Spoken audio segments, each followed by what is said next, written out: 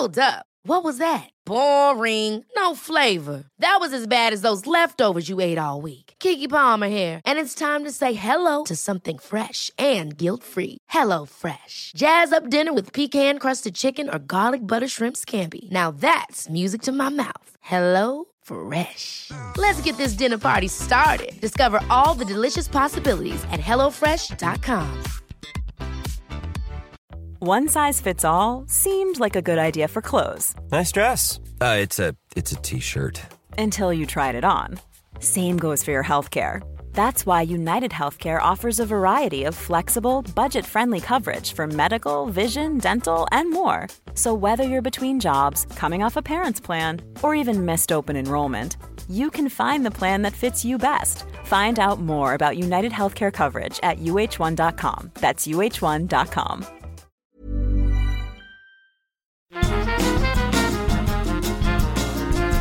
Hello, scumbags. This is the Scummy Mummies podcast with your hosts, Ellie Gibson and Helen Thorne.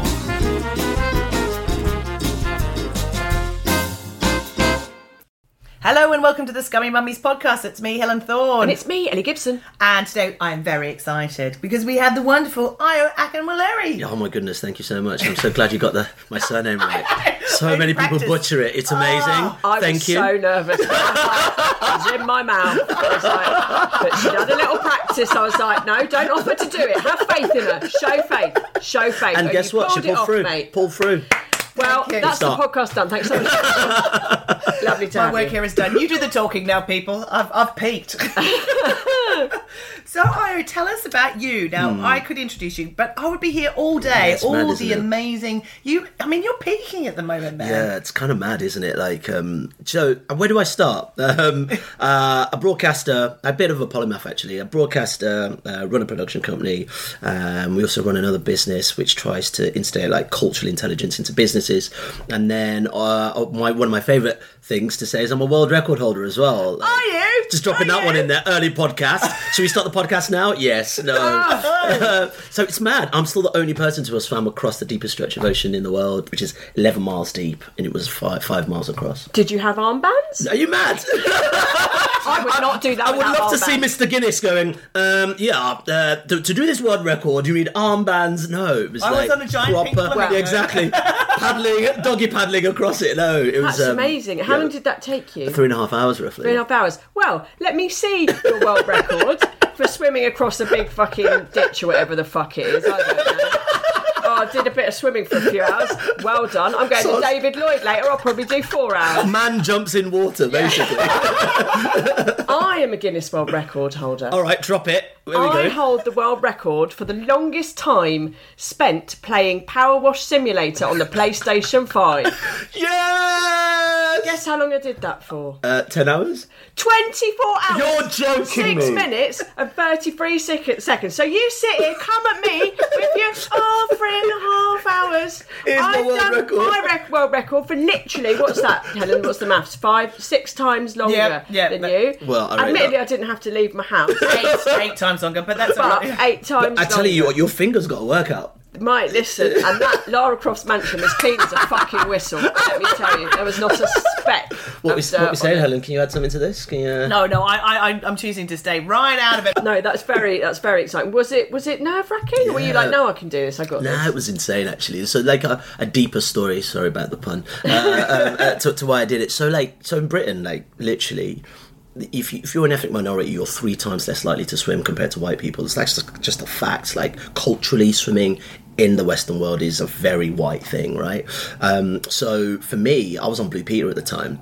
I got to the age of 28, realised I'd never learnt to swim. And here we are, you know, the hosts of this show, inspiring young people to push themselves beyond their limits and whatnot. And I realised that, you know, I was genuinely petrified of the water. So, you know, in true Blue Peter style and fashion, I was saying to my producer, you know what? I've been jibbing out of it for so long. Like, I remember when we went to Turkey and my colleagues were swimming across the Bosphorus. They went, "Why can't you swim?" I was like, "I'm just not into it." Threw a massive hissy fit. They were like, "No, it's fine. You can sit on the boat." Really, genuinely, I was shit scared of the water. Really? Yeah, it's a real thing. It was a real thing for me. So my boss was like, "Look, no one has ever swum across the deepest stretch of ocean. So if anyone doesn't know, like the Mariana Trench in the middle of the Pacific Ocean, I would have to swim 5 miles. But not just that, I'd had 10 weeks to learn to swim prior to that. So I just had to get my shit together and do this world record. Sorry, we're just picking our jaws off the floor. Yeah. Wow. So This is such a better backstory, to be fair. I wish I could sit here and go, historically, of course, white people have not played for the ocean.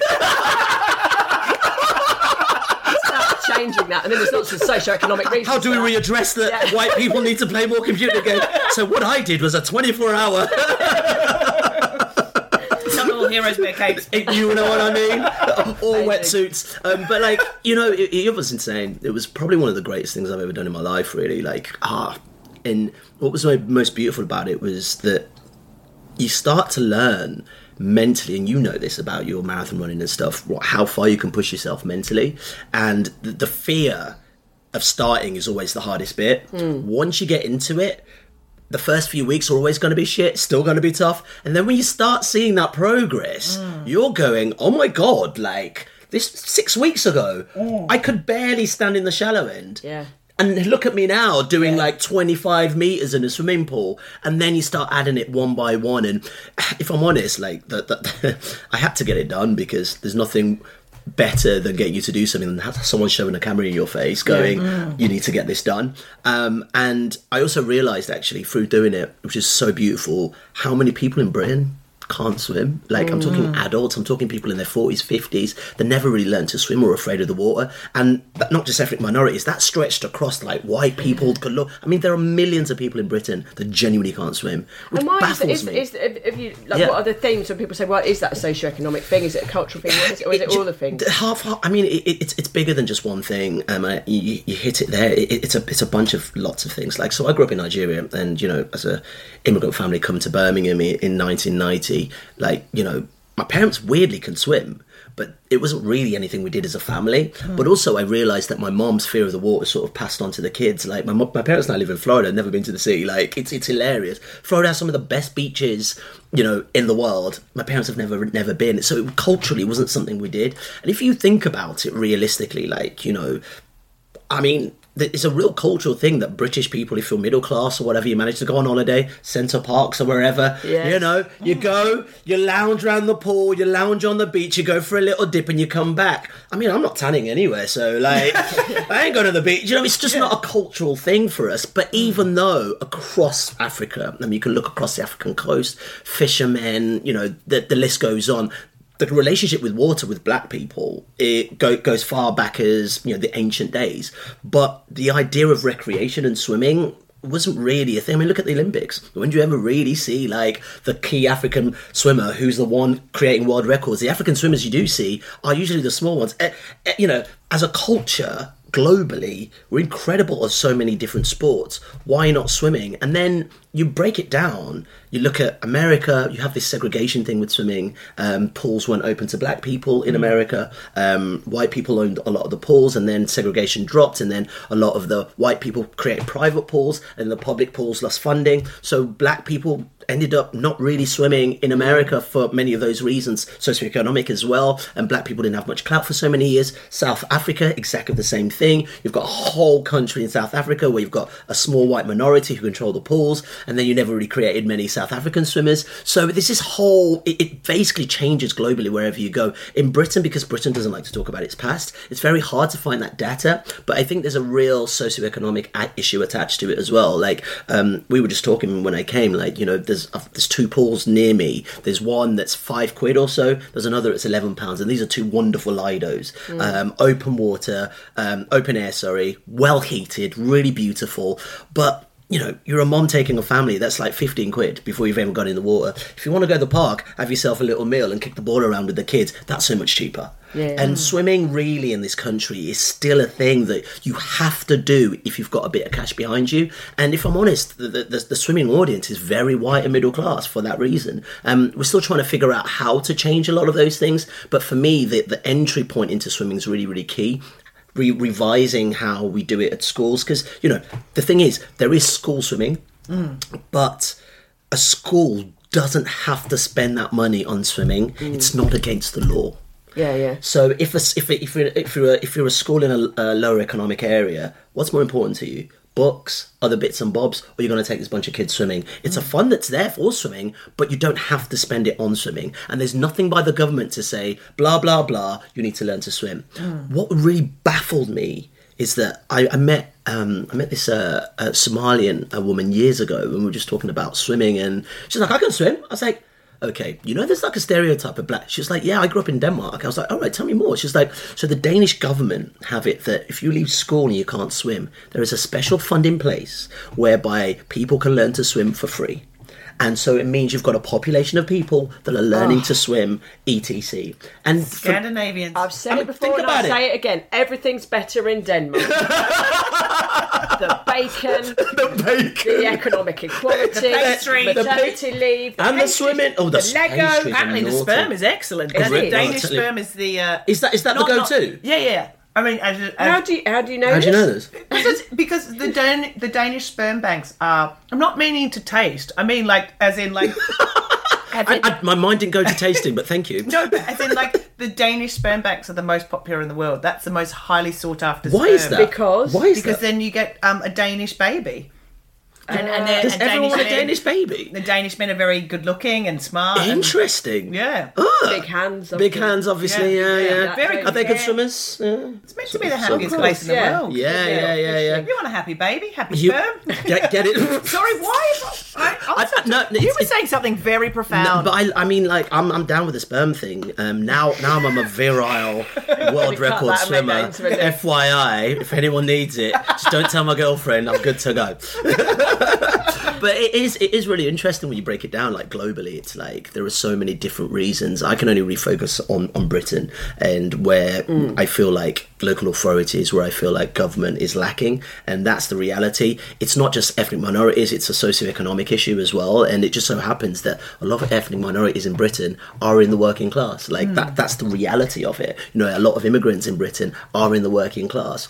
That's the reality. So you've got a twofold issue there. You have to look at the structural issues as well. When I was learning to swim, I'm looking around and I'm asking myself, okay, who is there that would inspire me to want to come to the water in these beautiful pools? 6 a.m. start. I'm there training in Swiss Cottage, which is an amazing bunch of young people. But if you're a mom with not much money, you haven't got that time to take your kids to the pool. You haven't got that energy. You've got bigger things to think about. So what is there in that place to help people come to the water in that sense? But also, I got my swimming coach badge about 3 years ago, just because I wanted to understand structurally what those barriers are. So I'm a level 1 swim coach, and I learned to train in London. And this is in South London. And I'm in the pool and I'm hearing, and bear in mind, they're black kids learning to swim in there. I'm hearing one of my swim coaches go, these black people can't swim. And I just had to hold my mouth a little bit. You went, it's not even worth it. They just don't swim. And this is 3 years ago. And I'm thinking, so you've already got that bias mentally within an embedded system. And I'm asking myself, actually, let's even go back. At what point within my training to be a swim teacher has anyone spoke about the diversity of Britain? At what point within that coaching have we had that conversation? And there lies the issue, because you have culturally a lot of women, Muslim women, coming with a hijab or whatever into the pool. You have a lot of modesty issues around the pool. We have a lot of body image stuff around the pool. That's one of the things that actually stops a lot of women swimming, is the body image thing, and a lot of men as well. So none of this stuff is spoken about in swim teacher training. Nothing is spoken about. It's this is how you teach them to swim, this is how you teach them to float, blah blah blah. So I actually created a project, and I call it the Swim Challenge. I wanted to demystify the fact that people of colour can't come to the water. So I got a bunch of people of all different ages. I did it in 10 weeks, and I wanted to reshape how you teach people to swim. We need to open it up in a way that's actually interesting and fun, and that's what we did with the Swim Challenge. I said, look, if we can get these people to swim in 10 weeks, there needs to be some sort of reward at the end of it. And for me, sport is about opening up horizons to people, right? So there's also a correlation between people of various ethnicities never going into the countryside or visiting British heritage sites. So I'm like, well, how's the reward sound like? If we can actually get you guys to swim, then if you fancy it, maybe some of you will come do the open water swim with me. Honestly, there was this kid called Kai who never left London before. And I was like, and he's a Man United fan. And we go up to Manchester where the Great Southwell Swim's happening. And he's like, this is my favourite team. I've never left London. And I'm like, so if you can connect that with sport and give people an arc where they're able to see themselves do sport, and there's a need to do that sport, then you've got gold. And people see themselves. They see a worthiness in it. Also, you realise that you go to these big open water events and I'm like, there's only like 3 or 4 brown people there doing it. You know, I'm going to do the Great North Swim this year, and I almost guarantee I'll be one of maybe 2 out of thousands of people taking that on. So it's about, for me, reshaping those spaces, re-understanding it, and trying to bring communities together, really. Is there like a nod of recognition between you and the other brown person? All the time. You know the nod. You know the nod. You know the black nod. Yeah, bro. What are you doing here? Yeah, I got you. My girlfriend does this thing, like, my girlfriend's Chinese Vietnamese, and like, we were just walking down the street, and she's like, do you know that guy? I was like, no, babe, it's the black nod. When I see another black person in a place we don't see many black people, it's like, right, I love you, let's go. Yeah. I don't even need to know your story, just acknowledgement, it's good enough. Yeah. And are you, do you, what's a nice way to say this? Are you an open water wanker? No. Are you one of these people who insist on He nodded, people, he nodded. I'm shaking my head. Full of algae, and like, it's not, you know, it's not real swimming unless there's a risk of botulism. Do you know, I mean, these, like, die-hard people just don't do it for me, man. Like, I like to keep it fun, same as you. Like, I just like to keep it fun. Like, it doesn't have to be arduous. If I'm honest, it's those like super like, what's the easiest way of putting this? I can put it lightly.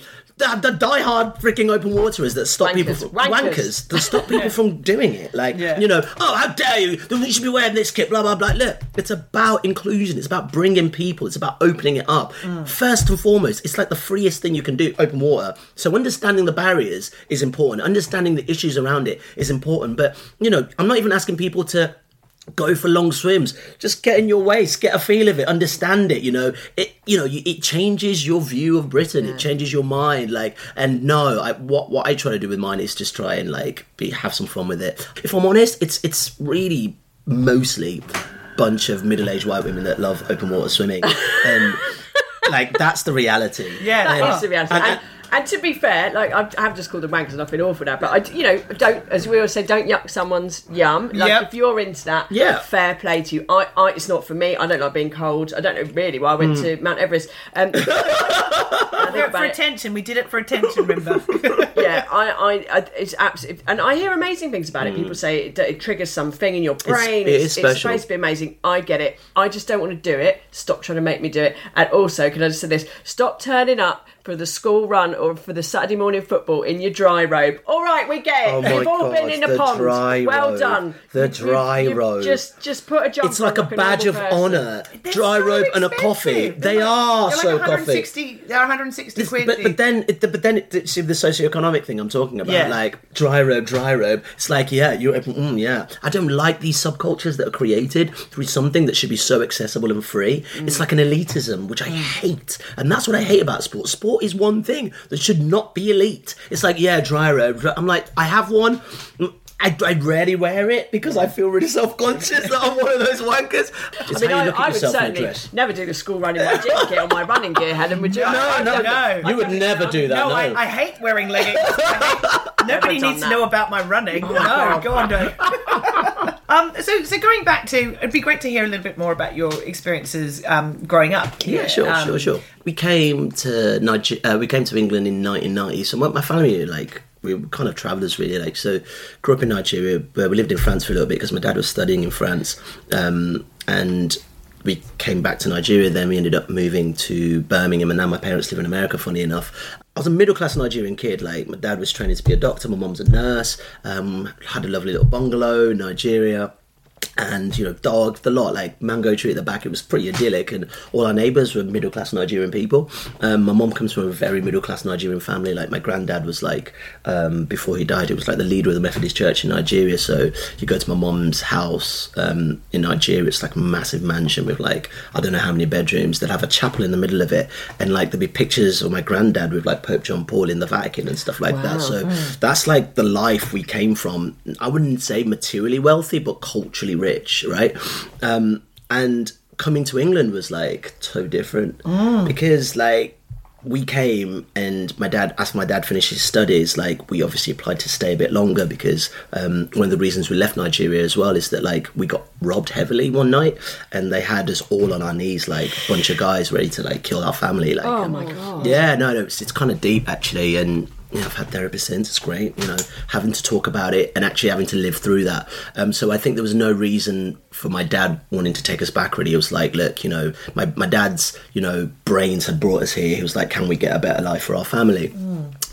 As well as, you know, my dad's so bright, he was actually brought over to do some research into the meningitis vaccine in the 90s. Because there was a massive epidemic in the 90s, so he came up to do some research and was hopefully going to take it back to Nigeria, but we obviously decided to stay. So, you know, we came here, but I guess for us, we had to start again. And I still haven't spoken to my parents about how tough that was, because you come from a really middle-class environment, and then you come to Britain, and then you're put in a council house. And it just changes the way you view yourself as an individual. But secondly, you see where I guess it's really odd to say this, where you're ranked in British society. We talk about classism in Britain, we talk about the class system in Britain.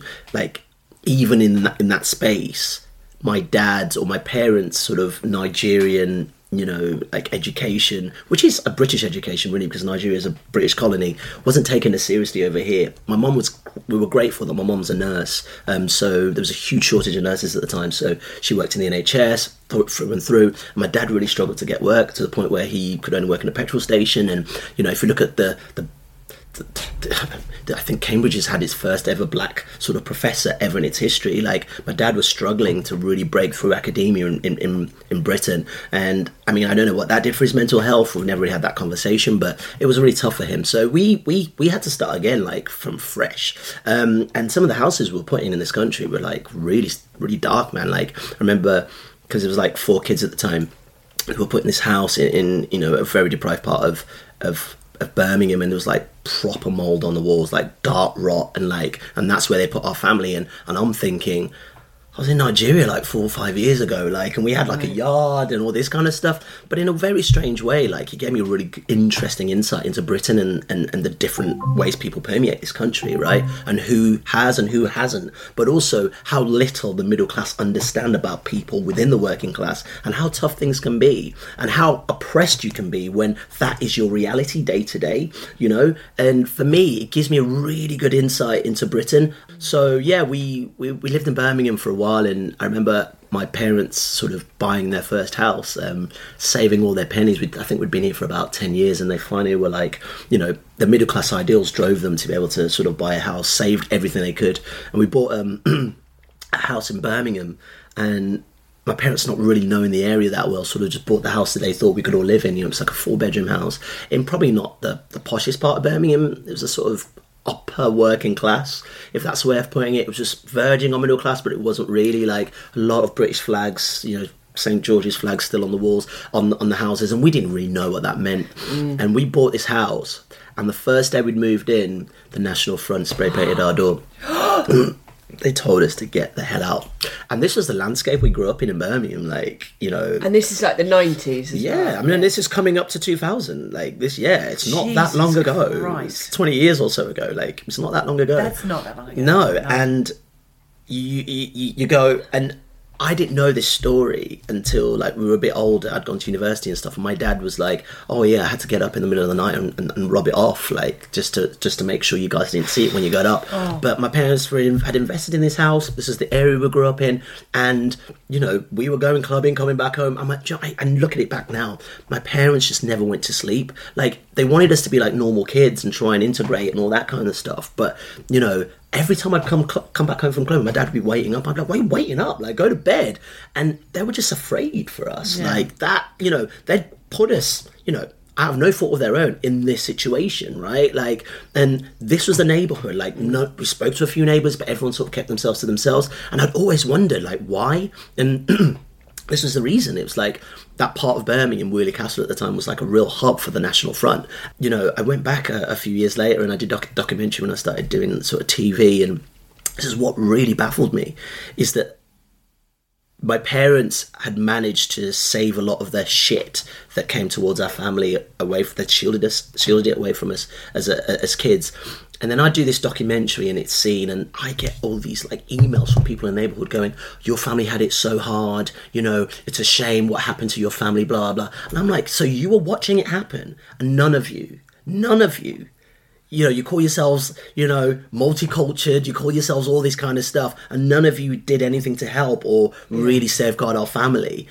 You were just watching, peering through the window, watching it happen. I was like, damn, man, that's not community for me. Like, but then I look at it. The weird thing about this country sometimes is that, as I said earlier, like the working class are sort of clumped into the same space, and then you have a further sort of interesting mix to that is that when immigrants come to the UK, they're clumped into the same space as the working class. So you get this fight of privilege. Well, this is our country, blah, blah, blah. Well, you know, the reason my family's here, let's not forget, is that Nigeria was part of the British Empire for so long. So I'm coming to Britain thinking, all right, yeah, like you guys came over to my country. My country didn't exist pre-1800. Yeah. Like, it actually didn't exist as a country. It was a British country, and that's what. Why do you speak English so well? Because it's my second language, you know. Because you made people. You made my ancestors. Yeah, like, you know, I actually have no thought of. I can't remember most of my history, but I know all of yours. Yeah. So that's the hard thing about it, is that, like, you know, most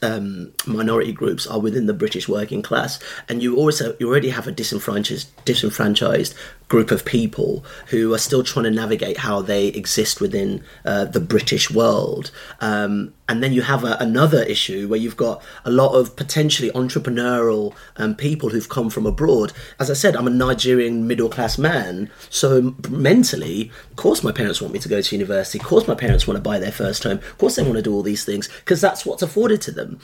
Mentally, that's what they're aspired to do. And also, without being rude, I didn't know I was black till I came to Britain, because I was surrounded by black people who were lawyers, doctors, all that kind of stuff. Yeah, you just called each other people. But also I had examples of people that I could watch on the TV, that I could see day to day, that were doing incredible things. And then I come here and it's like, why are people just limited to music and sport? Like, I don't, and why is it when I'm watching the news, it's that people that look like me are the ones that are mugging people and stuff like that? I mean, you're a Londoner, you know the rhetoric around what was going on in London for so many years, or the British media for so many years around ethnic minorities, and that othering of people is, you know, became really damaging to me. So for me, my career has been about, that's why I did The Swim, that's why I did Blue Peter. I was like the first black guy to ever host Blue Peter. It's about reshaping the way we see people that look like me in media, and actually just normalising the fact that anyone has a seat on this table. Navigating it is where the bigger conversation's happening. How do you permeate different spaces? But visually, when you start having those kind of things, it spawns on actors, it spawns on graphic designers, it spawns on architects, and hopefully that's part of the rhetoric we're trying to do here with all the things that I'm trying to create. Yeah, it's such a huge challenge to do that as well, because I feel like, obviously representation is important for all the reasons you've just said, but then on the other sort of side, you've got people like the government, the people in power, stoking these fires and pitting these groups of people against each other, trying to create division, because that serves the people in power. It's a tough one when you sort of watch it and you sort of see it and you ask yourself, like, of what purpose is that? Because, you know, I guess we're given this idea that we can all do and achieve anything, right? But this is not a meritocracy. That's a myth, I think. Yeah. It doesn't feel like a meritocracy.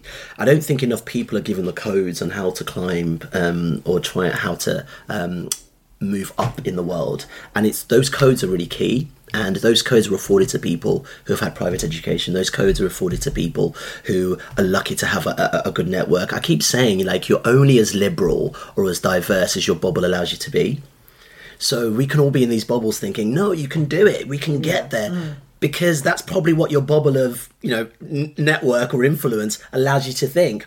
Then you talk to a young man who's grown up in an estate, or a young woman, or a young trans person who's trying to permeate this world, you know, and they're sitting in their offices or whatever, or their places of work thinking, I don't feel welcome here, man. Like, I don't know how much longer I can last here. Whereas the boss is like, if you work hard, you'll get your raise, blah, blah, blah. But deep down inside, you're like, nah, man, this isn't for me, man. I'm getting the hell out of here. I'm not sure about this, because whoever is in that position of power has allowed themselves a bubble of influence and created a bubble around them that enforces all their beliefs. So it's very hard to then look at the starters and the juniors and go, yeah, that the reason they're not working is because they're not working hard enough.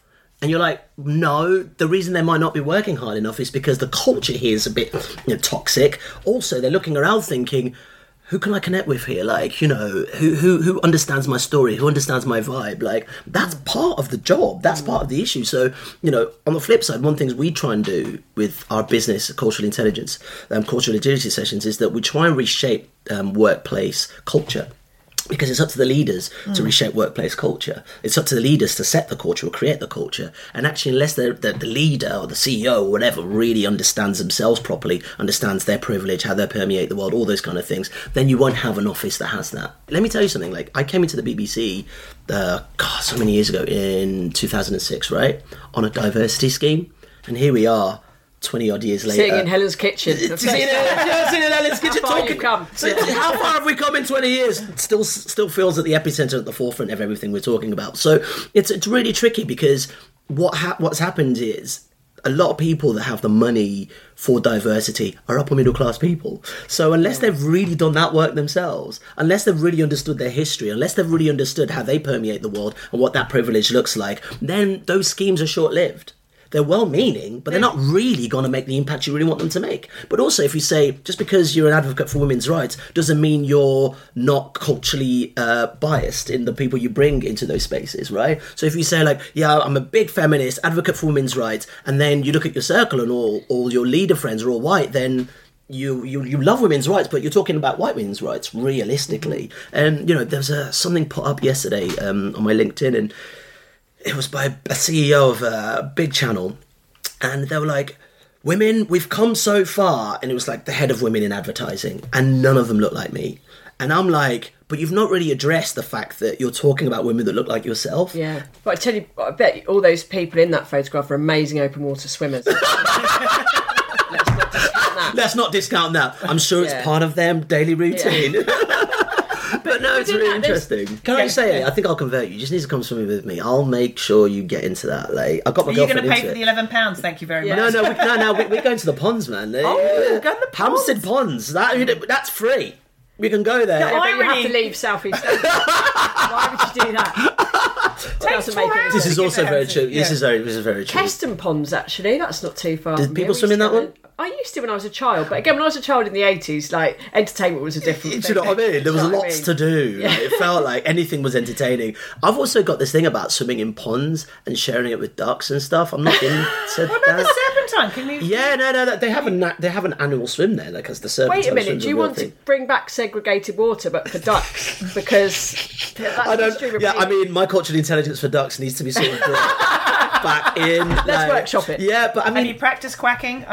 Just say a quick quack, and they sort of run around, give them a few instructions, and they sort of dissipate and go, yeah, totally allowed. They just give you the nod. Look, I'm coming into their world. It's good to really build that cultural intelligence up, but movement for the body is really, really key. It's just really important. But in terms of mood changing as well, like, I feel like so many of us deal with so much, and there's something about movement and the body that kind of raises some sort of endorphins, or going out and seeing stuff. Nature is really important to me, and even just a walk for 10-15 minutes, if you're close enough to a park, is really, really interesting, just to sit, look, understand, listen to the birds, all that kind of stuff. It's less about the working out, but more about the experience for me, and that's what I love, and that's why I love the open water swimming. It's more about the experience than actually the swim itself. I love it, like, just laying back and, like, looking up and seeing this. I love it, man. It's really nice. Oh, I'm going to get a world record. How long can I lie on my back? My lazy ass in a pool in the open sea. Honestly, amazing.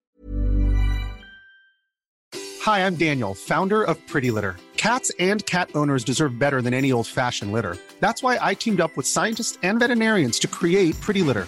Its innovative crystal formula has superior odor control and weighs up to 80% less than clay litter. Pretty Litter even monitors health by changing colors to help detect early signs of potential illness. It's the world's smartest kitty litter. Go to prettylitter.com and use code ACAST for 20% off your first order and a free cat toy. Terms and conditions apply. See site for details. Hold up. What was that? Boring. No flavor. That was as bad as those leftovers you ate all week. Keke Palmer here, and it's time to say hello to something fresh and guilt-free. Hello Fresh. Jazz up dinner with pecan-crusted chicken or garlic butter shrimp scampi. Now that's music to my mouth. Hello Fresh. Let's get this dinner party started. Discover all the delicious possibilities at hellofresh.com. There's never been a faster or easier way to start your weight loss journey than with PlushCare. PlushCare accepts most insurance plans and gives you online access to board-certified physicians who can prescribe FDA-approved weight loss medications like Wegovy and Zepbound for those who qualify. Take charge of your health and speak with a board-certified physician about a weight loss plan that's right for you. Get started today at plushcare.com/weight loss. That's plushcare.com/weight loss. plushcare.com/weight loss. Well, look, there we go. It's time now, of course, for the Scummy Mummy confessions. Who wants to go first, team? You go first, Ellen. All right, I've been dating a Spanish man. Hey! Oi, oi! Teaching you a bit of a Espanole? Yes, exactly right. Anyway, Ole, you're so British. Ole, mate. That's all the Spanish I know. Is that what you said on your first date? Yeah. Ole, son. Show me your chorizo. Got any pajela? Yeah, lovely. Keep going. So I've been doing my Duolingo every day. Nice. As Ellie knows because it's logged into our joint email account. And I was practicing some of my Spanish on my lovely fella on the weekend.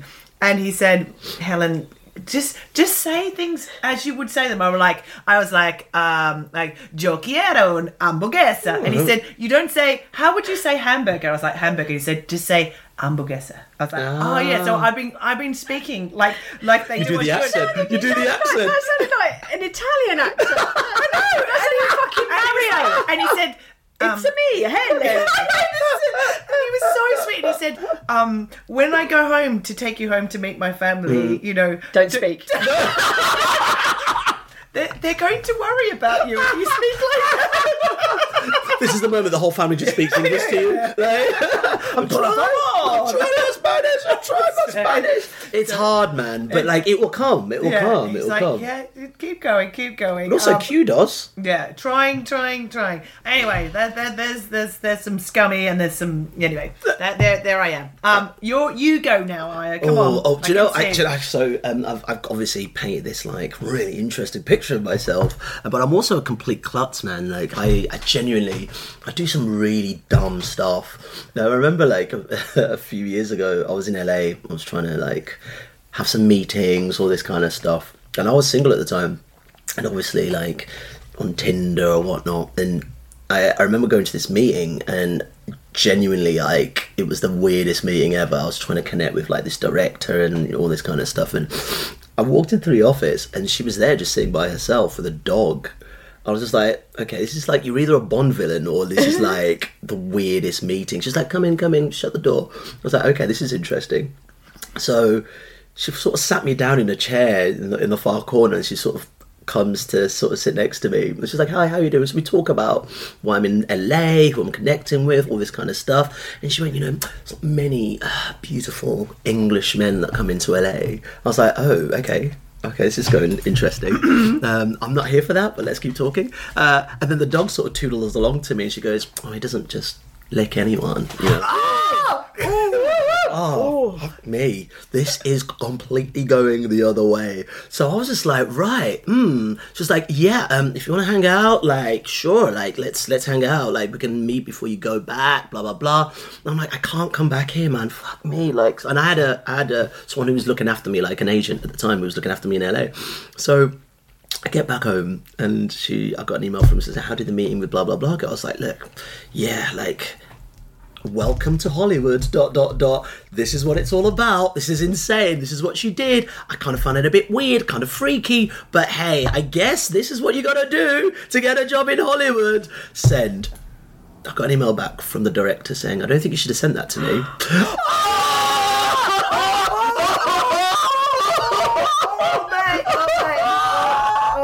I hadn't. Do you know what had happened? In my ADHD head, I'd opened up an email just to be polite and be like, do you know what? don't need to connect, all good, really Lovely nice to to meet meet you. you. But I had it in my head that I need to email my agent, and I literally said it because I'd seen it in my inbox on the side. I'd read it, and I was just like, oh fuck. And that's why you're not the new Thor. See you later, baby. Here today, gone tomorrow. Shit. Yeah. I mean, that is my rather embarrassing story. But hey, we live and learn. Is that the dream, though, Hollywood? Is that the ultimate Ayo? No, doll? I don't know. I don't know what the dream looks like. Do you know what? I'm like yourselves. I don't believe you'd have to be just one thing. Yeah. I believe you can be anything. And I just want to keep so many options open. Like, obviously, I'm a TV presenter. I do sport. I did the Winter Olympics. I did the Commonwealth Games. I do a lot of football now, and I've made that transition from kids TV to, I guess, quote unquote adult TV. But for me, it's limitless for me. I realise that I'm an intelligent guy. I'm well travelled. I know quite a few people, and actually, before I die, I want to taste a lot of things. So why not? So if it's Hollywood, it's Hollywood. If it's not, it's not. And the reason the Hollywood came is because my parents live in the States, and they're getting older, so I want to be a bit closer to them. And I was just trying to figure out how I get work out there, really, and just try and understand the landscape. If I'm honest, it's tricky. I don't know if it's for me. I like Europe. I want to go elsewhere, but if I can dip my toe in there, yeah, who knows? But if they're living in Florida, you can always pop a Mickey costume on. Get ready, you've got experience with kiddies. I'm guessing your criminal records checked. I'm pretty good so far. Just ask that director, right? Ask the director. What about you? What you got? Yesterday we had some friends round for lunch. Very nice. My little son Joe, he wanted to make a chocolate cake, and I was like, okay, fine, because that means we can do an activity that feels worthy without leaving the house, which is something I always really enjoy. So we made this chocolate cake, and then the friends were round, and I was like, oh, he made it himself. I'm so proud of him. And then I looked over, and we had a cover on it, and he'd lifted up the cover, and he was just licking the side of the chocolate cake. We were about to serve them. Oh my god! Dessert. Oh my god! I'm so sorry. What did you do? Just laughed. Gave him that bit. I was licking it like a cat with a tub of butter. Just like, oh my god! It was, well trained. He plays by his own rules, that child. What can I say? And then he did away in the garden, which is a lovely new really thing. nice. Hey, feral. Sounds feral. I love that. Let him do what he needs to do. Yeah. If he feels safe, if he feels safe around you and allowed to do that. It's really about the continuation of the brand, Ayo, for us at this point. 10 years, it's about sustainability. The long tail. There we go. Everything is content. Time for some tedious admin. We're on tour. We're always on tour. If you go to scummymummies.com, you can see where we're on tour. We're going to Birmingham, actually. That's my ends. What's your favourite curry house in Birmingham? Oh, it's actually the Balti Triangle called Abdul's. Insane. If you go Balti Triangle, it is the one. Balti Triangle, Abdul's. All right, I'm going to write that down. Oh yeah, we're going up and down the country. We're going to Cambridge, Bath. We're going to Leamington Spa, Corby, Harrogate, Leatherhead, Middlesbrough, Chelmsford, Cambridge. I think we've said that one. Banbury, Worthing, Barnsley, Bath, Stroud. Have we announced Catford yet? We haven't announced it. No. But we will soon. We will. Oh, yeah. Awesome. Anyway, you get the idea. What about you, Ayo? Where can people find you and follow your things? Socials, Ayo Akinwolere on social media. Follow me, come say hello, and obviously on all social media networks as well. I'm just getting ready to have a nice holiday. We've got quite a couple of productions coming out for our production company, fingers crossed. Some just waiting to be greenlit. It's looking like a really interesting documentary. Going back to Nigeria from my side anyway, so we'll see. Awesome. I think that's it, Helen. Yeah. I think so. You've been a fucking delight. Thank you Thanks so much for having me. No, it's brilliant. It's a joy. And watch this space. Yeah, let's keep going, man. Let's keep going. Let's see what happens this time next year. It should be quite fascinating. And next time you come on the podcast, maybe you'll have a second world record. Who knows? Nah, man, I'm done with world records now. Sure, leave you it are. to you. Leave it to you. Leave it to the professionals. Got to go, actually. I'm going to go practice my swimming. I'm going to swim the deepest. Yes. Yeah. In your dry robe. Yeah. I'm a middle-aged white woman. Hey! Don't get changing. Just be you. Until next time. Bye-bye. Bye-bye.